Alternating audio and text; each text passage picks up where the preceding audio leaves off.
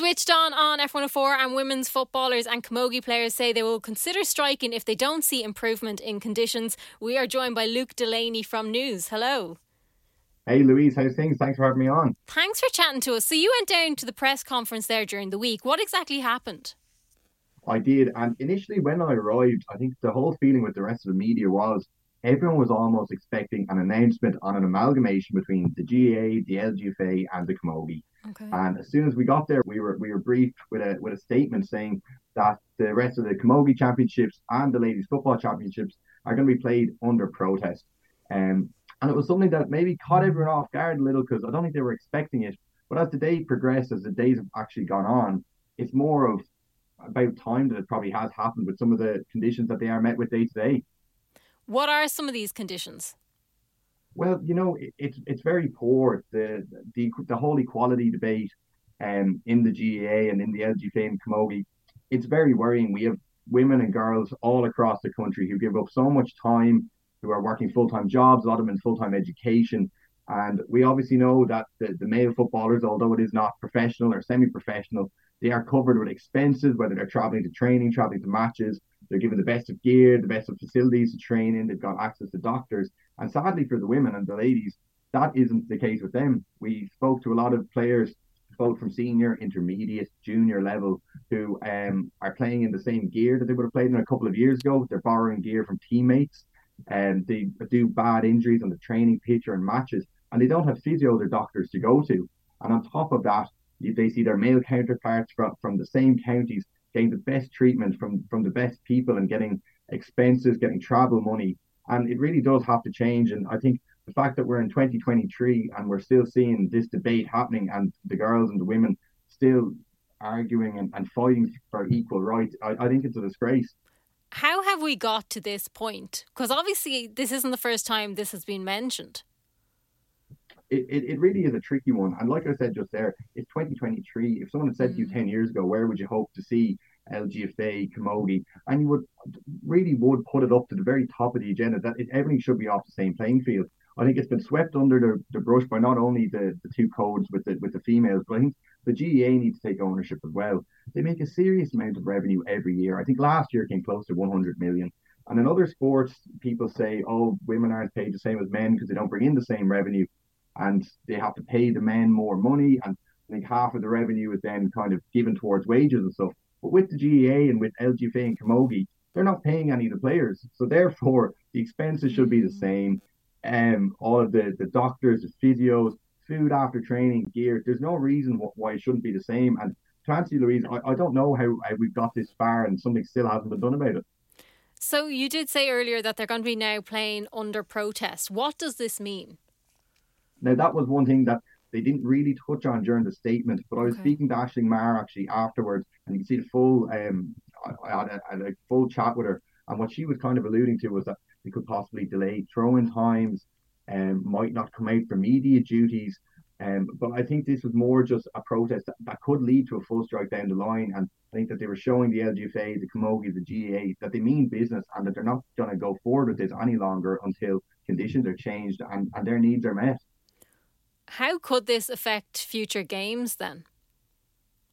It's a very tricky thing. And the last thing that you want is these high level, very, very talented athletes walking away from the game. It was a thing that was actually brought up by a couple of the players from different counties that they have so many players, friends who they played with through the years.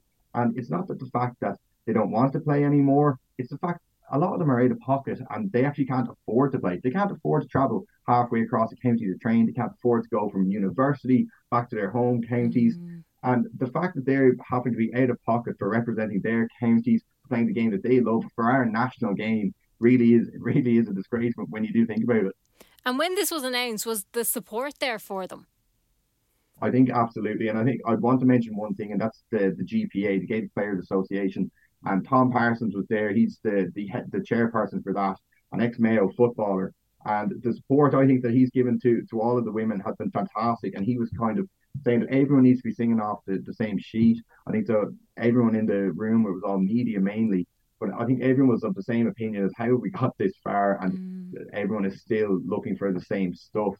It's something that is worrying. I don't know if it will fall on deaf ears. I'm hoping that there is going to be enough of a kind of uproar about this, because at the end of the day, it's very high quality sport. Every week that goes on, you see different players going over to the AFLW, where it's obviously Australian rules for the women, and they're paid. And there was a couple of people up on stage who have actually just come back from playing AFLW, and they said the difference from going, let's say, playing over in Brisbane or Sydney is they walk into the gym, high class facilities, they've got 5 or 6 physios waiting to give treatment. Then they might go back home to, let's say, a Mead or a Leitrim or a Wicklow, and you come back and you've nothing there. So it's something that it really is very worrying, and it's not really a fact that there isn't any money to give them. It's just, I believe, it's just a choice. God, it's shocking, really, isn't it? What is the progress there for players then? It's very tough to see. Obviously, players go all the way through the ranks with their clubs, with their counties, that they're playing under 16, minors, and maybe representing their college teams. And then when you really think about GAA and LGFA and Camogie, the pinnacle of your career should be representing your county at the highest of standards, your big day out, championship football. And the thing is, they kind of get to this stage now and they're like, wow, we're at the pinnacle now and we're not reaping the rewards. So why should we do it? And it's very difficult to see. And it's not just happening in GAA. We obviously saw the IRFU bring in some professional contracts last year, and it's obviously going to take 3, 4, 5 years for this to gel. But we saw it in the last Six Nations. We lost most games. We were never really in touching distance of any of the teams in that game. And I think it's a real Irish sporting problem. The only association that seems to actually be doing it right is the FAI. And obviously we all remember back in 2017, the Irish ladies took a very similar approach by coming out on strike, on protest. And now if you look where we are 6 years later, we're going to our very first World Cup. So hopefully something like this can happen. It might be a domino effect again, where we'll see women's sport in Ireland progress from doing something like this. And you'd really hope that the GAA, the LGFA and the Camogie, that they really listen to these concerns. Yeah, absolutely. We really need to be putting more into our teams overall, really, aren't we? 100%. And why not back? We have an amazing game, a very traditional game that really gives everything about being Irish. Everyone takes pride in our national game, and there's no reason why we shouldn't be putting so much money into this and to be taking it to the next level. And I'm not talking about paying people, not talking about really making a semi-pro. It's just giving them equality. Absolutely. So if the lads are travelling from a university back home to play a match in the league, that the women that are doing the same thing, they're given the same mileage. I was speaking to a couple of the girls afterwards, and they were saying, and this is only in some of the counties that actually do give money towards travel expenses. So the lads might get 70 cents per mile that they travel. The women get 40 cents. But if the lads are carpooling, they get €1 per mile, and the women stay at the 40 cents. That doesn't matter if there's a car full of 5 of them or whatever, that's what they get. And at the end of the day, they're still the lucky ones to even be getting 40 cents a mile, because there's a number of counties around the country that aren't giving any money to the women. Wow, that's crazy. So what matches then do we have coming up? So matches that are coming up, we have the Dublin ladies. We're away to Cavan there this weekend at 2 p.m. in the second round of the championship. There's also another huge game between Tipperary and Galway. And then Armagh have Mayo also at 3:30. On the Camogie side of things, Dublin face Kilkenny. It really is a must-win after that loss to Tipperary the other week. It's a very tough group for the Dublin Camogie team. They've got Wexford, Kilkenny, and Tipperary in it. And then after that, you've got Wexford against Carlow in the intermediate, and then Dublin against Galway, as I said. So plenty of matches to look forward to.